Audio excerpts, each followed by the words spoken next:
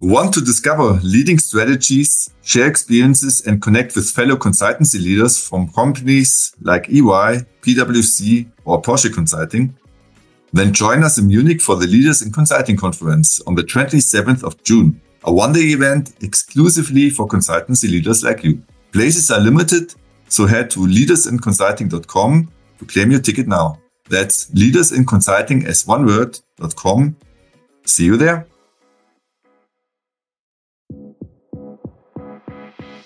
We typically do not have the 7 digits projects that last for years. And so we are definitely in a situation where we, every quarter, every month, we have to ensure that there's enough business. We need to put a lot of focus on project acquisition and being present to our potential clients and so on. So that's an important aspect of our professional life.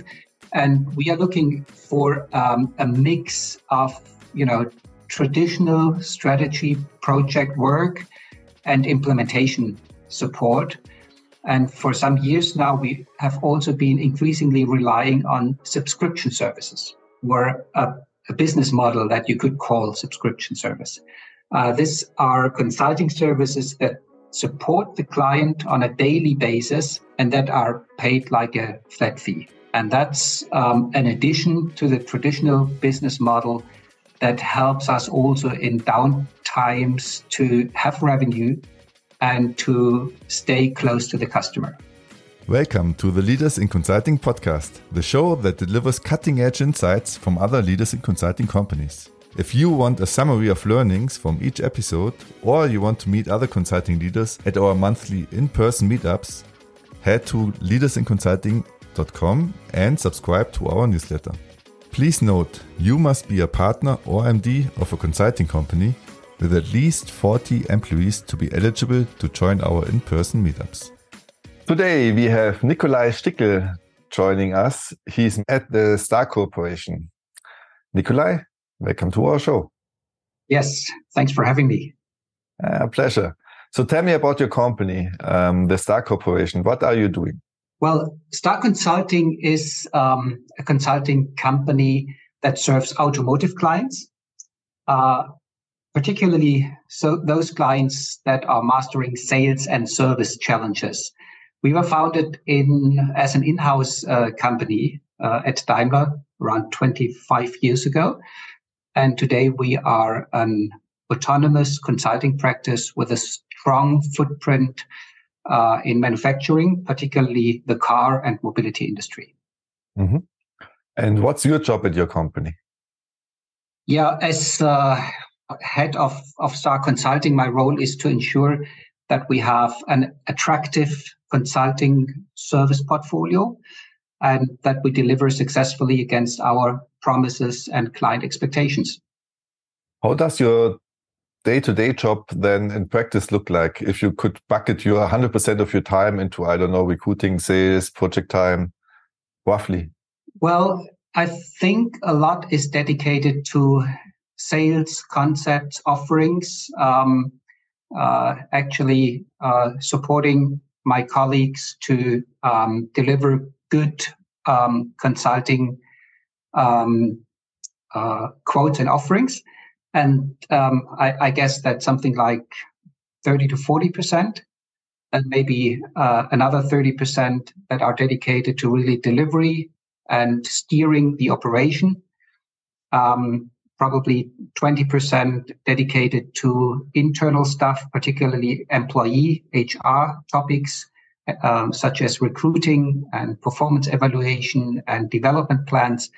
And then 10 to 15% for administrative activities. Mm-hmm. Yeah, very detailed, very good. Can you give me a proxy of the size and growth of your company? We are around 100 consultants who work for clients in Europe, North America, and China. Mm-hmm. And the clients you work for, are they originally German-based companies that have projects overseas, or do you also have clients that are based overseas that you help? Well, actually, We have all three type of client situations. We have German OEMs that we work for. That's the biggest group of clients. We also have brands from international brands that sell in Germany or in the German or European market that we support. And then we have also clients, international clients that we work for in their home country, like in the US or in China. Where are you hiring right now for? So is your company mainly based in Germany with German-speaking consultants that are then sent overseas, or do you also have like other regions where you have people placed? We have people also in the US and also in China, but the main recruiting market at the moment, the most job openings are in Europe and most of them in Germany. Mm-hmm. Let's talk about that. How I know from a lot of conversations with other consulting leaders that it's not an easy market to find and hire good talent for consulting companies. So how do you do that in your company? Well, that's true. That's not an easy one. But what we did is we intensified the usage of social media recently. So we do not only work with our website and LinkedIn, but also with Facebook and Insta to reach a broader audience. And at the same time, what we also did is we canceled the office location as a necessary prerequisite for many of the job openings. That means that we accept home office in some jobs as a standard. This is an experiment, but we already have the first colleagues working from home permanently. And so far, it's working quite well. So I want to dive deep into both. Let's first tackle the social media part. What do you do exactly on Facebook and Instagram? And can you measure the success of that? Or is it hard to pinpoint what impact this has for the amount of people that apply for you? Well, what we actually do is that we use those channels to reach out to a broader audience. We do this with advertisements.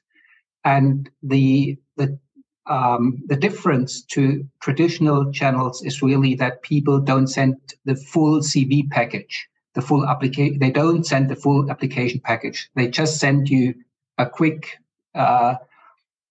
response. Yes, I'm interested. Click 1, click 2. Yes, I'm interested. Send. Okay. And after that, we pick up the phone and talk to the people that are interested. Which really shortens the process and also lowers the barrier for people to connect with your company, and that we do see in the number of people we talk to that is increasing, and that helps. Yeah. Is the quality then also high enough? Because I assume that maybe then you have a higher amount of people that are not fitting the exact description of talent you look for, or is it not that bad and you still say, well, you may have more, but it's still okay? That's true. We have two challenges with that approach. The first one is the quality in terms of ratio. You talk to a lot of people that at the end of the day are not suitable at the end of the day. But the second challenge is also that, at least the way we tried it, we made sure that a manager from our department really called the person that was sending us a quick note through the social media channels, which means that we spend a lot of time from very qualified people doing all these phone calls. And that's, this is now in a pilot phase. That was okay in a pilot phase, but, as a standard process, that wouldn't be a wise thing to do. So, yeah. Yeah, it's interesting insights. Do you leverage a company with the technology to put out the ads and to make it simple to apply, or did you do it, or do you do it yourself? Well, we could do it internally because we do have social media consulting that we also sell externally. But in order to be very fast and also not to distract colleagues from other projects they have, we used an external company to do this in the pilot phase. So currently we are using a supplier, a marketing agency. Yeah. Mm-hmm. Very good. And now coming to the other part where you said something very interesting, and I see a struggle between the basically two options in the market. The one is fully remote opportunity to work for, where you just sometimes have to come to the office or the client, or you are obliged to still fly to clients or to come to the office 2 days a week. What impact did this opening up of your model have in the amounts of people that were applying for your company? What we did is we have now people that work in Hamburg, where we don't have an office, or in other places in Germany, where we do not have or had an office before. So they're really working from the home office. We also have colleagues that work now from Spain or from other parts of Europe, because they, something changed in their life, where their center of life somehow moved to a different location. And in former times, we would have lost them. And so that was really an opportunity to retain those people. But what we also see is that there are challenges going with that model, because somehow you have to bridge the distance if you're not sitting in one room anymore. Sure. Yeah. So short, like really pragmatical question. How do you solve it with the contracts then if someone is moving out of Germany? Because then it's probably not as simple anymore to cover everything that you need to cover. Yeah, be it health insurance, the whole taxing stuff. You probably need a contract that is okay for that country or whatnot. Well, it only works quite simple if you have a location in that country. And we do have a location in Spain. So in that case, that works quite well. Yeah. Yeah. Yeah. I also ask because nowadays there are a couple of companies that offer services exactly for that. One of them is, for example, Deal, DEEL. And for a fixed fee a month, you can basically have an employer of record in any country in the world almost now. And that simplifies this whole remote thing as well. So you're even more free to let people move around, even though you might not have a headquarter there or office in this country. Yeah. We know that model. We've also looked at it, and actually we are also using it. Okay, cool. We started to use it. Again, it's just a pilot. There are just one or two contracts currently that we have, but we are currently also using that one. Yeah, you're quite innovative, and I like that you say you're trying it and you're learning. And I mean, there are some things that you probably will change if you want to roll it out, but it speaks to some entrepreneurial mindset that you have in your company. I like it a lot. So how has this hybrid model then, where some people are coming to the office or seeing each other more regularly, and some people you probably never see unless you make them come somewhere? How did this affect the whole way you work together? Well, the whole work really moved more into Microsoft Teams, to put it in very simple words. But you somehow need to bridge that physical distance. And from an employee perspective, there are, I guess, three things that we try to look at. First, your individual puzzle piece of work must fit perfectly into the larger puzzle picture.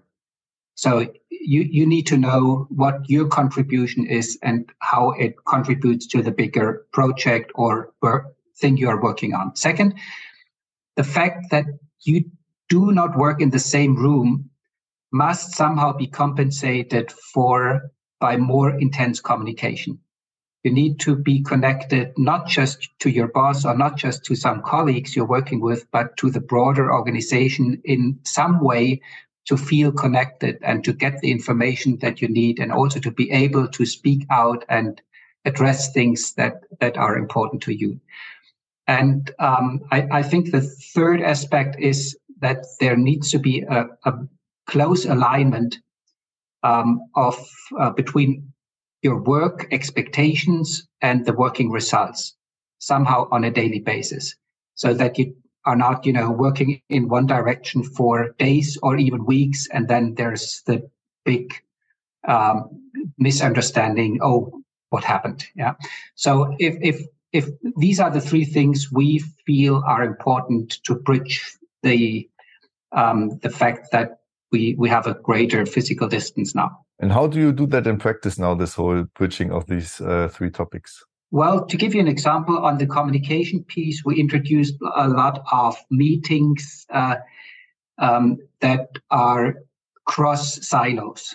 So we did this on a company level, the all-star meeting, where really everybody around the world is invited and where we share projects, initiatives, competencies, where we introduce people to what we do at other different locations and so on and so forth. And we do this now at almost every level in order to ensure that you are somehow connected to all the different areas of the business. We do this in a more operational sense with dailies, so that you in your team, in your working team, in the project team, really meet in the morning at 8:00 just for 30 minutes to really quickly stand up and say, this is what I have on my agenda. Is there any connection we have to do during the day that we need to think of? And that helps to have a bit more the feeling of we are one team. So I can relate a lot because we are a fully remote working company. Mm-hmm. And we are still learning, but I think we get better and better.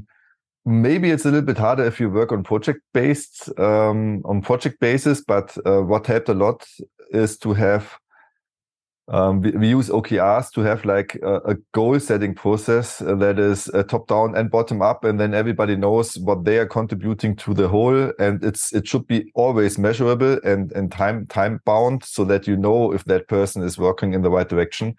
And then in a weekly meeting, well, we are a small company yet, so we are not 100 people yet. We are like 16 now, so it's still possible that each team shortly reports on their own progress of their goals when they have something to report, and that helps a lot. And we are trying right now also these more randomly weekly meetings where we just put 3-4 people, so smaller groups, together in a half an hour meeting, and we have obligatory company meetings twice a year with a whole week at least, where people come together so that you see one another. Do you also have this way of bringing people together for a certain period of time, sometimes a year? Yeah. So we do this at least 4 times a year when we have we call it Still Sure Fix, where all the consultants come together, or at least should or could come together. Typically, it's something between 50 and 70% of people who really physically meet, and the others are there for the meeting part virtually. But then we have the barbecue part where all the people that meet physically also come together in a more informal way. Mm-hmm. Yeah, very good.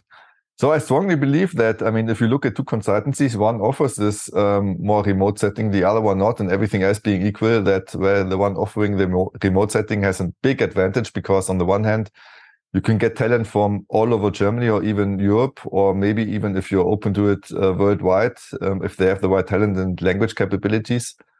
And you very likely will keep talent longer, because, as you said, if someone for personal reasons cannot stay in one region anymore or doesn't want to, you don't have to say goodbye. You can still keep that person. Yeah, absolutely. Yeah, we have to. When did you start this whole test about offering this remote work option? We had 1 or 2 exceptions that are already 10 or 8 years old. But really, after Corona, we looked at it in a more systematical way. And now we offered it multiple times and are also using it. So it's really not that old yet. Mm-hmm. Yeah, so we would have to have a conversation again in 3 to 5 years, because I would be interested in knowing or finding out if it affects the retention rate of talent. So if you can really keep talent longer, or if it doesn't have an impact. I would guess it has an impact, because where the whole industry doesn't do it yet. So in the end, there's a big plus for you to offer it. Yeah. Well, it could have impact in both directions, either that people are not that connected anymore to the company. That's at least a working hypothesis that some people have, or the other way around, that people really love the company because they have so much flexibility in and for their other private priorities, which is also then a good plus.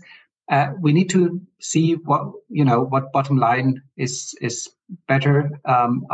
We at least try to go down the road where we offer more flexibility and where we try to also make usage of talents that are not willing to relocate to Böblingen or to Munich. So far, for us, it feels like a good strategy. It's worth trying. Yeah. And it has a nice side effect that, as you said, it's not about FaceTime anymore. Someone is here, so that's why he or she is working. It's about looking at the results that someone produces. So it forces you as a company to look at work differently, which I also think is one main obstacle that some leaders of companies in general have. They think, well, if I don't know if they're working anymore, how do I know that they're working? While it's not about the work, it's about the results. Yeah, so it's a mindset shift a little bit for some companies, and where some will probably only change when they have a big pain and see that they don't win talent anymore or lose a lot of talent. Yeah, and it's also an opportunity for companies to become a little bit more structured on what is really the expectation towards your workforce. You're not as a boss walking around and telling somebody, hey, do this and tomorrow do that. You need to sit down and based on roles, think about what is, the contribution of this role, what are the accountabilities, what are the working results, how do I measure it? And once this is defined, everybody can be happy because you look at the working results and you say, well, job done. Wonderful. Exactly. But it's work. You have to do it once, and it's not easy if you never did it before. So kudos for doing it. Very good. Now let's switch topics. Something that is very dear to my heart, which we will cover right now.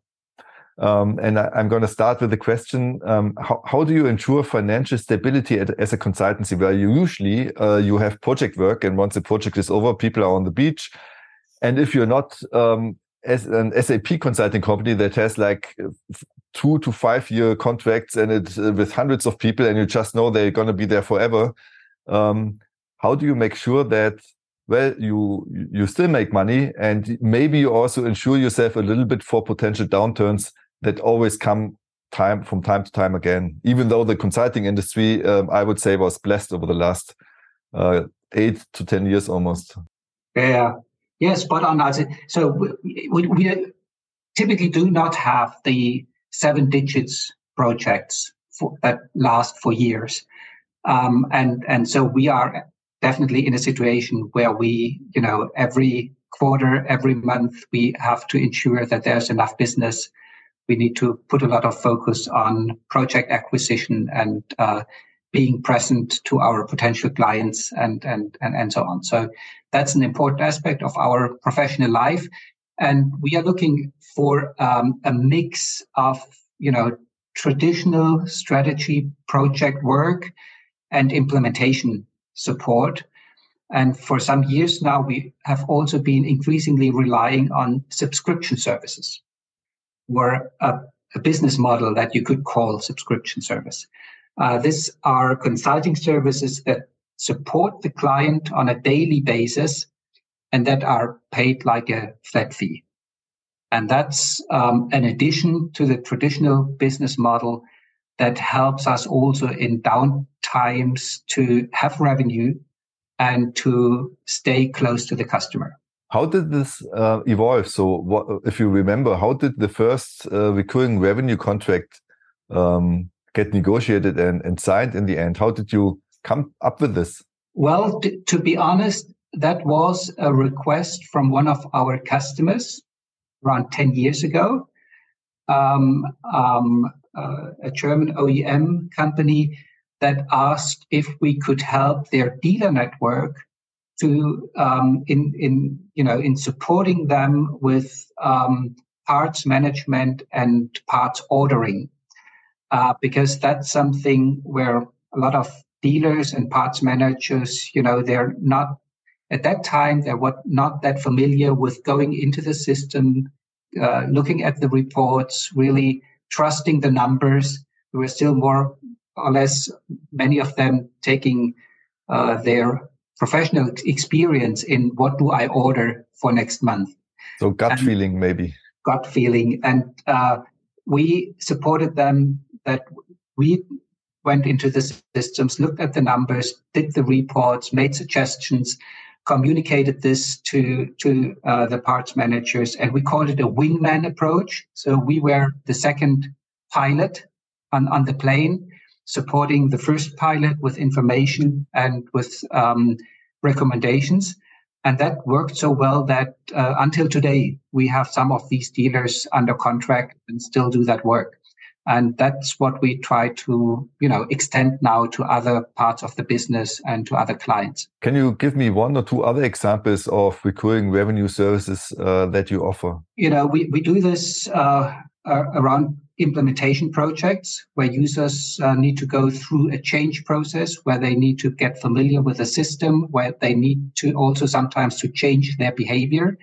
And in those situations, it's really very beneficial to sit together once a week for half an hour or an hour with your with the people of the client organization. Look at the numbers, look at the last week, what happened, how can we tweak some implementation measures in order to optimize something again, or to where is a little bit training needed because a new person came on board and didn't have the whole training package yet. And, you can really make sure that the momentum stays high and that the implementation goes well. That and maybe you didn't have that problem, but maybe you had. How did you overcome that obstacle if you had it?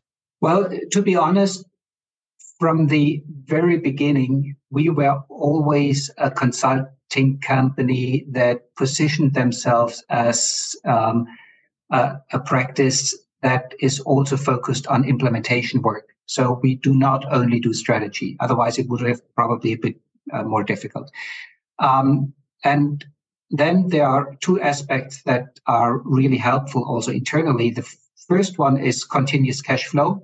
So every manager who is in charge of a cost location or of his cost center or business center, profit center, is benefiting by really getting some revenue every month throughout the year, which helps. But then there's also this client intimacy where you stay close to a customer, you really understand what the current situation is. And there are many instances where that was actually the starting point again for a new project or to gain the insight for new initiatives or new proposals.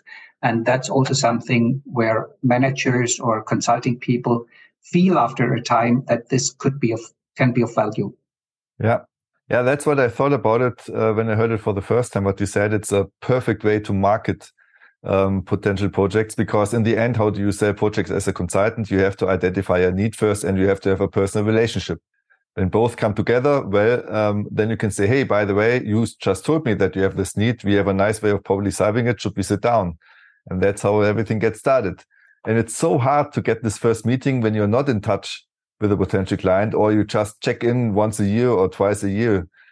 So it's amazing if you have a weekly touch point or regular touch point with your clients, and they trust you and they know you deliver, and you enable your people to ask maybe from time to time. And that is maybe a question: do you enable your people somehow to regularly ask a couple of discovery questions to find out if there are other problems? Or do they just actively listen? Well, just this morning, we had a call when we talked also about subscription services again, and to think about, the if that could be a good idea to more systematically look at all our project offerings and to include this already at the very beginning. You don't have to buy it, but please, Mr. Customer, have a look. Be aware this is an option you have, and that we can talk about later on in the project. And the one question that we try to ask our clients when it comes to the end of the project is, how do you feel when we are gone? Do you feel okay and safe? Everything will work very well, or what could happen? What do you foresee will happen during after things are implemented and we are not there anymore? And very often there are things like, yes, we want to, it should be a sustainable project success, and this is important to everybody. But of course, we know people are changing. We know that people are refocusing on other initiatives that come up. We know that budgets are away, and maybe the focus will also slip to something else, and so on and so forth. So by just asking, hey, think about the time when the project is officially ended, but operational work begins. What are the dangers that you foresee? This is sometimes the question where you get an answer that triggers you to come up with an offering and to say, hey, we have an idea, or to say, well, everything is fine, no support needed. Yeah, it's a powerful question. Everyone should ask that, definitely, at the end or approaching the end of a project. How much in maybe percentage of revenue is your recurring side of the revenue from your whole business, roughly? Well, meantime, I guess it's around between 10 and 15%. That's good. Yeah.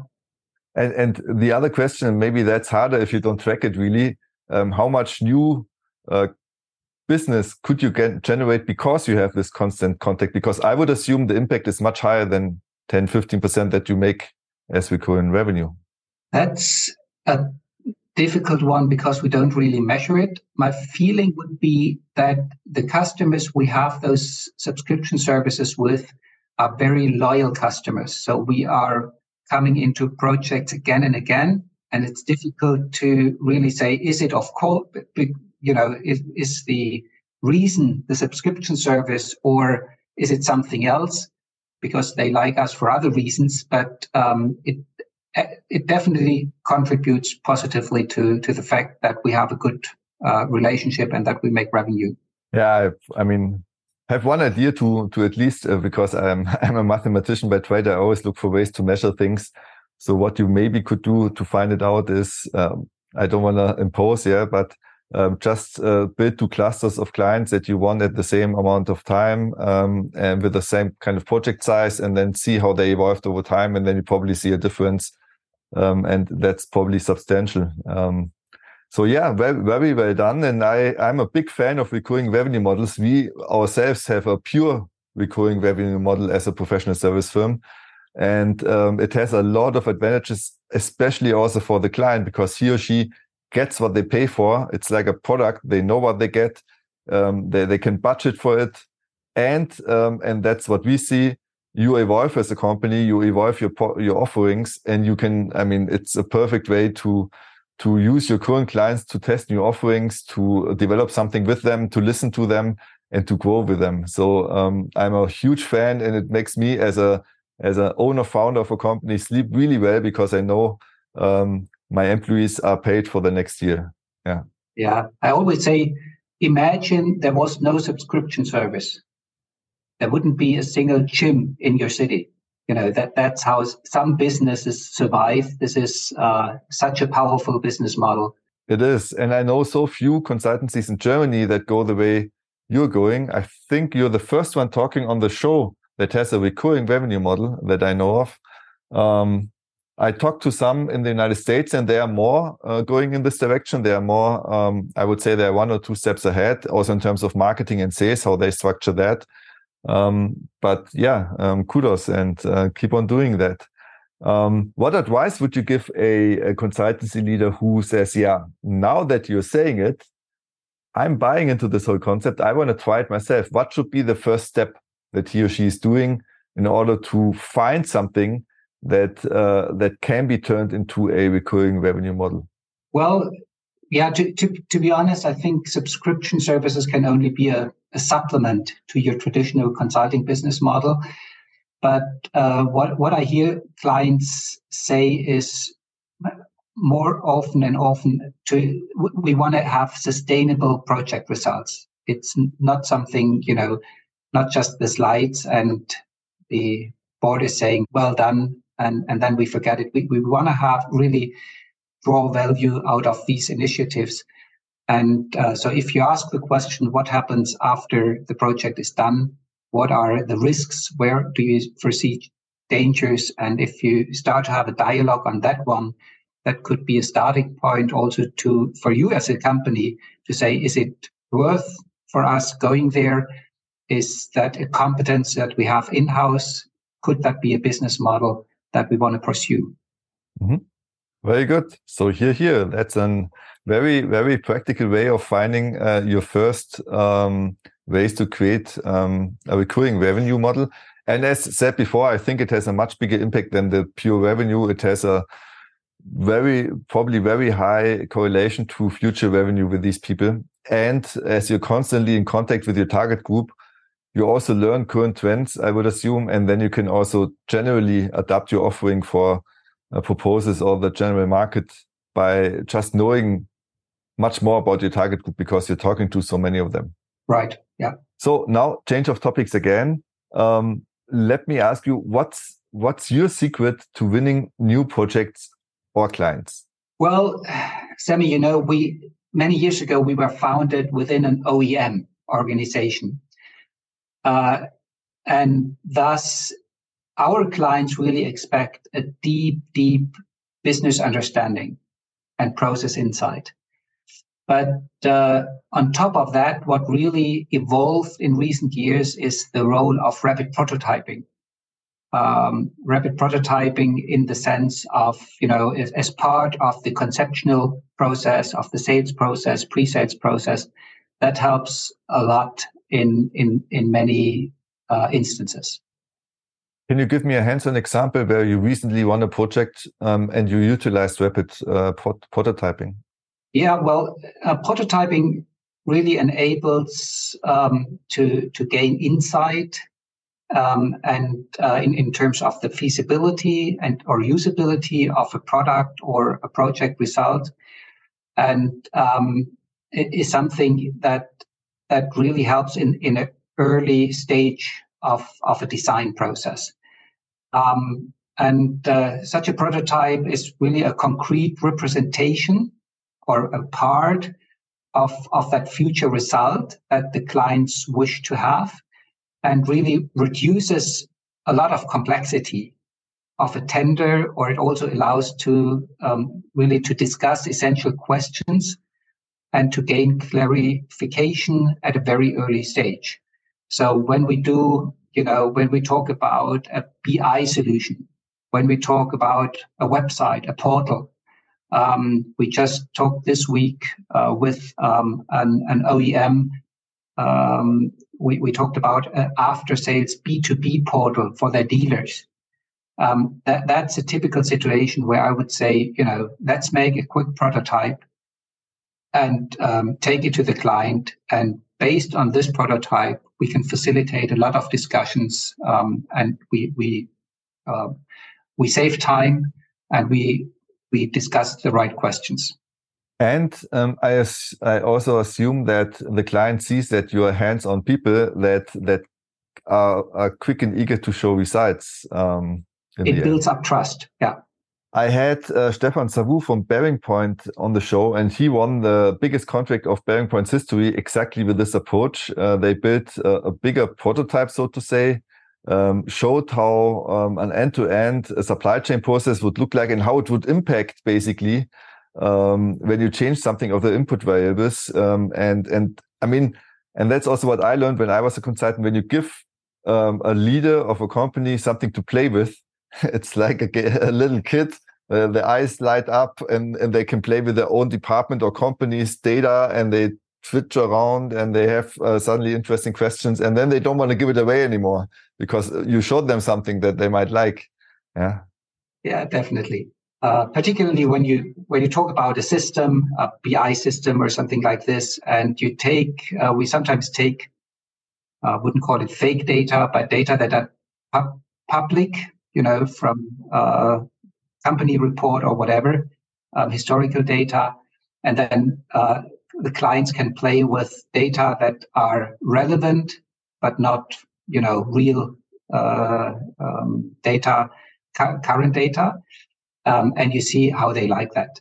Even if this is old data, to make the drill downs, to identify, spots where they have an issue, and they say, yeah, I remember 2 years ago we had this issue exactly in that business or in this geography, and they start to feel how they could work with it, even if it's in a very restricted format, because the data is not the current data and the features are very limited at that point in time. But it particularly when when the customer does not yet know exactly how the result should look like, if they're still a little bit open in terms of technology and or maybe also new to that technology, then that helps a lot to make an impression of how the whole thing can look like at the end of the day. Yeah, I absolutely believe in what you just said. And I also experienced it myself when we were looking for an agency that should help us build a new website with some things that we wanted to have there. There was only one that basically created such a prototype, going a little bit off topic, showing what they thought might be interesting, but still it was good to start a discussion. And you saw that they put in some effort and they want to work with you. The other ones just said, well, this is what we'll do and this is the price. Yeah. And if you want more, we can have a workshop, but that costs you. Yeah. And then, yeah, well, who in the end had the edge? Well, the one that put in a little bit more effort at the beginning. Yeah. And, but I assume it's not like you can, like every company can just say, I want to do rapid prototyping. You have to have some competencies on your team. Did you have to change something in your team, or how did you enable your company when doing such pitches and where appropriate to develop such prototypes? Yeah, you're right. Sometimes it feels like rapid prototyping or doing something real is somehow forbidden in our society. When I talk to students and we go, through strategy work, and then we come to, the early stages when rapid prototyping would be the right thing to do, it's such a hurdle. It's so there's so much resistance in many of these students to really sit down with just a paper and to scribble something and to go out to customers and ask them, do you like it? It's not part of our business thinking that this is a good idea of doing at a very, strategic part of your process where you're still high level and so on and so forth. So this is really something where we have to re-educate ourselves, and that where design agencies and other guys did had a lot of impact also on the strategy work and how consultancies nowadays work very often. So, and also internally, what we really did is we started for internal projects to ask our projects team, hey, let's make a prototype. Can you show something? We did this little workshops where after one day you have a prototype for whatever the problem is.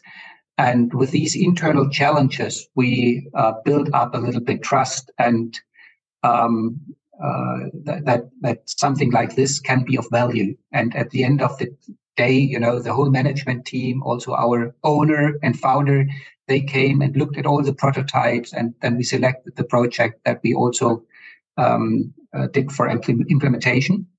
And that was, I think we did this 5-6 years ago, and that was somehow the starting point for us also to use this externally with customers. Mm-hmm. Yeah, it's good that you mentioned that. It's like a cultural change or mindset shift, and you have to get it into your own company as well. And that's a nice playbook that you mentioned, that you start on your own company, and then you experience everything that your clients will experience later. You suddenly can discuss about something that you can see and maybe click and play around a little bit. And you maybe see the excitement of the people that are involved in the decision-making process. So it's a good way, yeah. We definitely should listen to this one here. That's cool. In terms of know-how, so did you have to build up additional know-how to build these prototypes, or did you have everything already in-house? Well, in our case, we had a lot of know-how in-house, because no matter if we do an MVP or click dummies or mock-ups, we have colleagues, we have that are media, that come from our media unit, creative colleagues that are used also to other methods and working with different tools. And so when you bring these together, what we did in this internal competition, then you have the right mix of people to and the competence internally. So in that case, that was really an advantage. Do you also measure the amount of basically in the end it's time equals money you put into a proposal because of prototyping, and is it worthwhile doing that then? Yeah, that's a good question. So because you're right, prototypes are an investment that you make in the pre-sales process. It's mainly time, but still sometimes it's or it's never just 1 hour. It is some time that you have to invest, and it's totally fair to ask when that makes sense. I would say when the project outcome is still vague, when the client has little experience with that specific technology, or if there is still a lot of open topics like, different user groups, their user experience, the content structure, features, all of this is still very vague. And even people within the client organization have different understandings of how the project outcome could look or should look like. In those situations, I think prototypes can provide really good value for both for the client internally, but also for your dialogue with the client and the project proposal you make at the end of the day. Mm-hmm. And for how many project proposals do you use roughly prototypes in percentage, if you could say? Well, meanwhile, what we do in some practices is that we have prototypes that we can reuse in many situations because they are already there, and that helps because you bring a prototype already if this is suitable in your first presentation, and without too much effort. If you want, you can change the logo and little stuff. So it's really an hour investment. So I would say in some of our consulting practices, we are already having these prototypes as part of the standard sales presentation, but they are pre-configured. There's not going much investment anymore into the specific presentation. But the situation where we really sit down and we say, now we are building up a prototype and we are investing 10, 20, 30 days of work, this is really rare. It's still something like 1 out of 10 or 1 out of 15. I don't know. We don't really measure it, but that would be the type of ratio I think that is realistic. Yeah, and you mentioned a really interesting point. You build up a prototype database over time, and I mean that's powerful because then it's a low time invest from your side, but the client doesn't see that it's low time invest from you. For the client, it's the first time they see something like this, and they say, "Wow!" And you probably get better and better with the prototypes you show again and again. So it's that's powerful. Really, really well done. Now coming to our last topic, which is a little bit of a mix between the hybrid conversation we had in the beginning and the different company departments you probably have. Let's maybe start with this. What kind of units do you have within your company?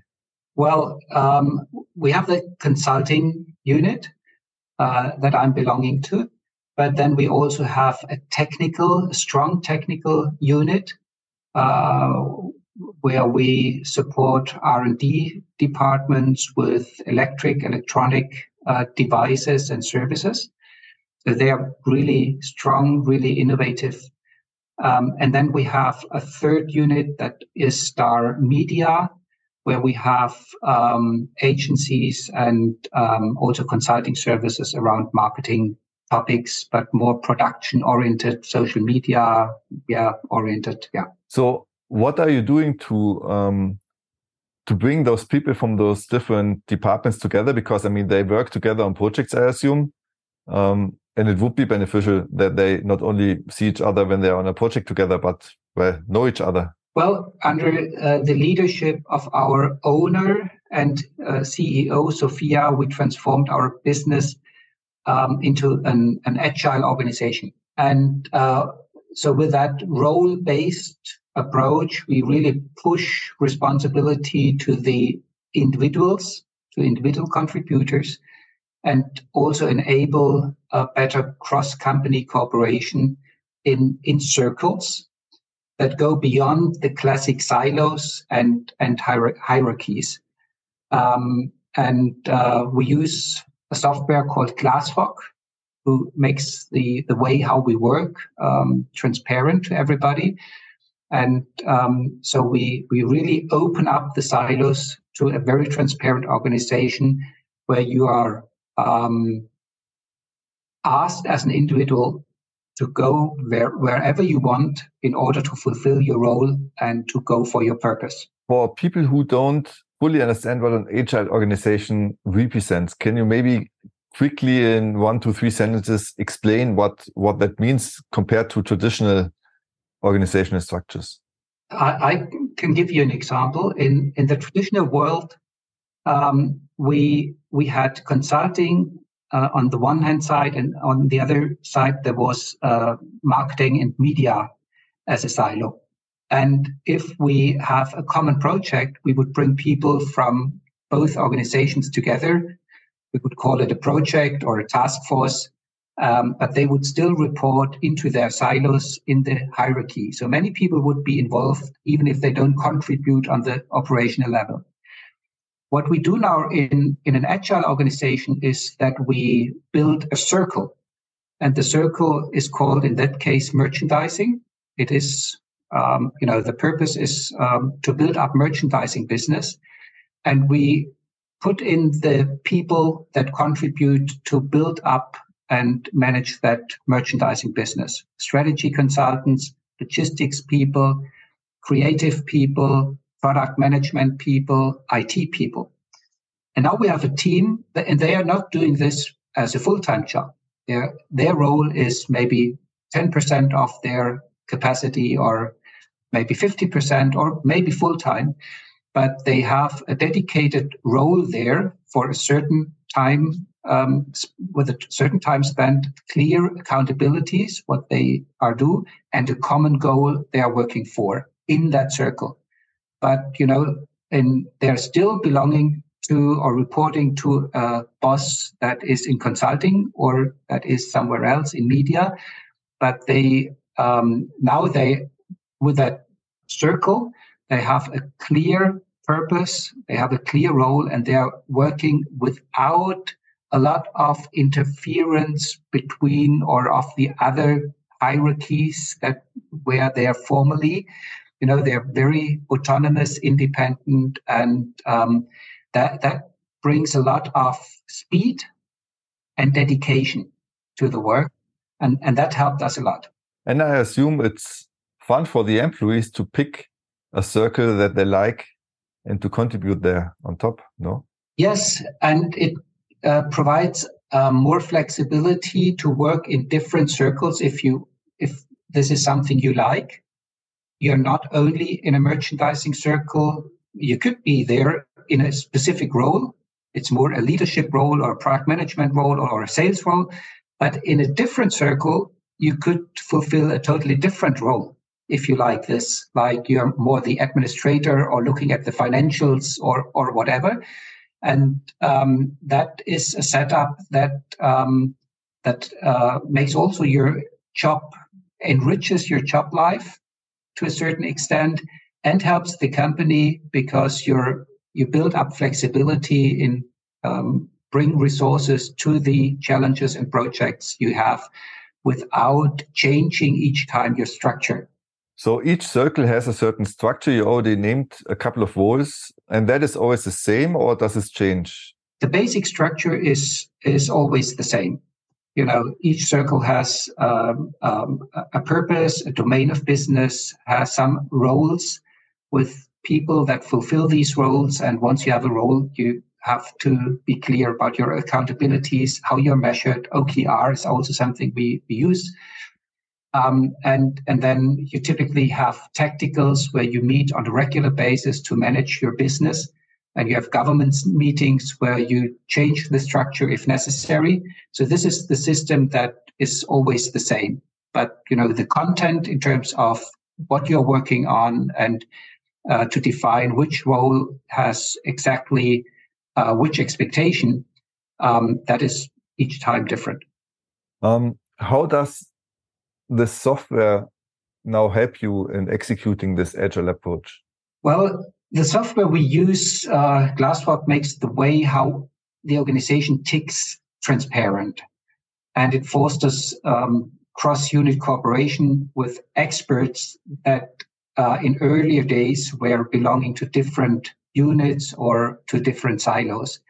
And that really drives our business and is really top. Can you give us one or two examples of current circles that with a project that they are moving towards, or with maybe the OKRs that you have in mind? Yeah, there's one circle that I already mentioned, merchandising, where we see tremendous results because we are putting the whole merchandising business to a different level, because we have there now strategy consultants in there, and they have totally different thoughts about what merchandising could look like and how it contributes to your business.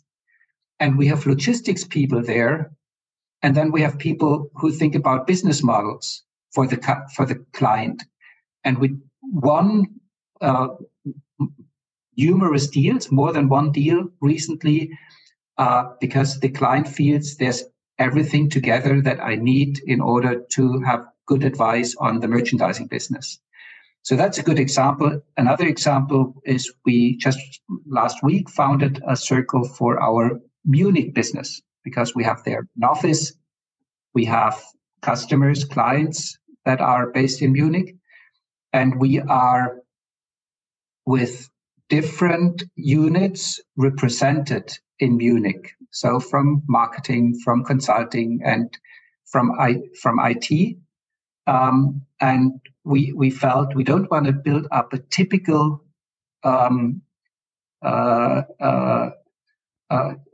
structure, like you have the head of Munich and then the complete to think all the things through in a typical Standort structure, location structure.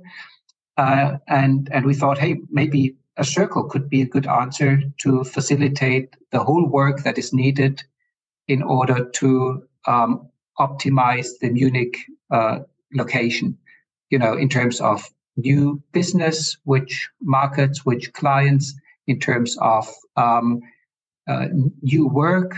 How do we meet? How many rooms do we need? How many square meters? In terms of building up a team culture and atmosphere. So all of this is something that Circle can manage on themselves without the need for an extra manager. And so I can't tell you how it will, how it's going to look like in, maybe in 1-2 years. We will see how that develops. But it's that's also an example of where we apply the logic of agile organization and circles to save management or to reduce management capacity where we feel that can be done by the people that are really that are in charge of Munich, that are working in Munich, and they love to do this on their own. You mentioned OKRs. So how did you do it in practice? Just to mention 1, 2, 3 objectives, or you don't have to mention all the key results, but you already said some things like you want to have a team culture, you want to win clients. That sounded like objectives. So you build a circle, or like I assume you build a circle, you align on objectives that could make sense. People can buy in and maybe make other suggestions, and then you let them go.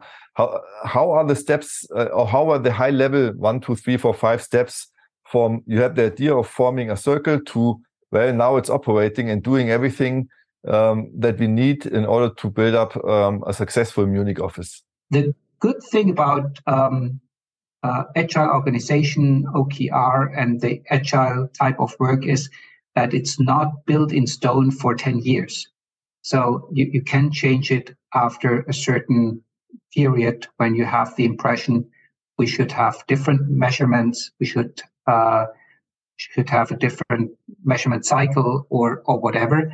And then after a quarter or whenever you say, well, we don't measure sales meetings, we only measure contacts, or we don't measure contacts, we measure new clients we meet with. You can change this and find the right approach that works in that circle. What we also did, just as the last comment, we have agile coaches internally. So coaches that are actually colleagues, but that have a certain level of education and that help us in such a case to, when we build up a new circle, as a, coach, as a sparring partner for this team, and to transfer the experience or the learning we had in other circles. Mm-hmm. Yeah, I like the whole approach. We already work with OKRs in my company. But you always have side projects popping up, or like things that are not in the big OKR picture that you made for that quarter, for the next half year. And we have such a project coming up, and I thought, well, that is a good idea to say we have a certain goal, who wants to contribute, and these are the objectives that we have in mind, and these are the roles that probably need to be filled. And so I'm going to try it out and see if it works for us. Yeah. So now we are already at the end of our conversation, Nicolai, and I have 5 rapid-fire questions lined up for you. First question: what do you do to keep body and mind fit and sharp? Okay, well, I do like different type of sports, but I like running the most because it can be integrated so well in your everyday life and in general. Do you have a favorite business book? I just finished Rethink New Work from Wolfgang Eckelt, quite comprehensive exploration of the new world of work. And yesterday I started reading Atomic Change, which really gives insight into, how small habits can lead to tremendous change. We put both books into the show notes. Do you listen to podcasts when you're running or outside of running? Actually, yes. Also, when I'm running, I do have some favorite ones. I've definitely listened to that podcast, but published from companies like McKinsey or BCG. Mm-hmm. And in fact, I also regularly listen to Lanz and Brecht. Yeah, we put them in the show notes as well. Who should be our next Leaders in Consulting podcast guest and why? Well, my friend Wolfgang is a smart guy who heads up a consulting unit for family businesses in one of the big players. He has good insight into family-owned enterprises. That could be interesting. So it would be great if you could ask him if he would be willing to be a guest on the show. Sure. Would be happy to have him.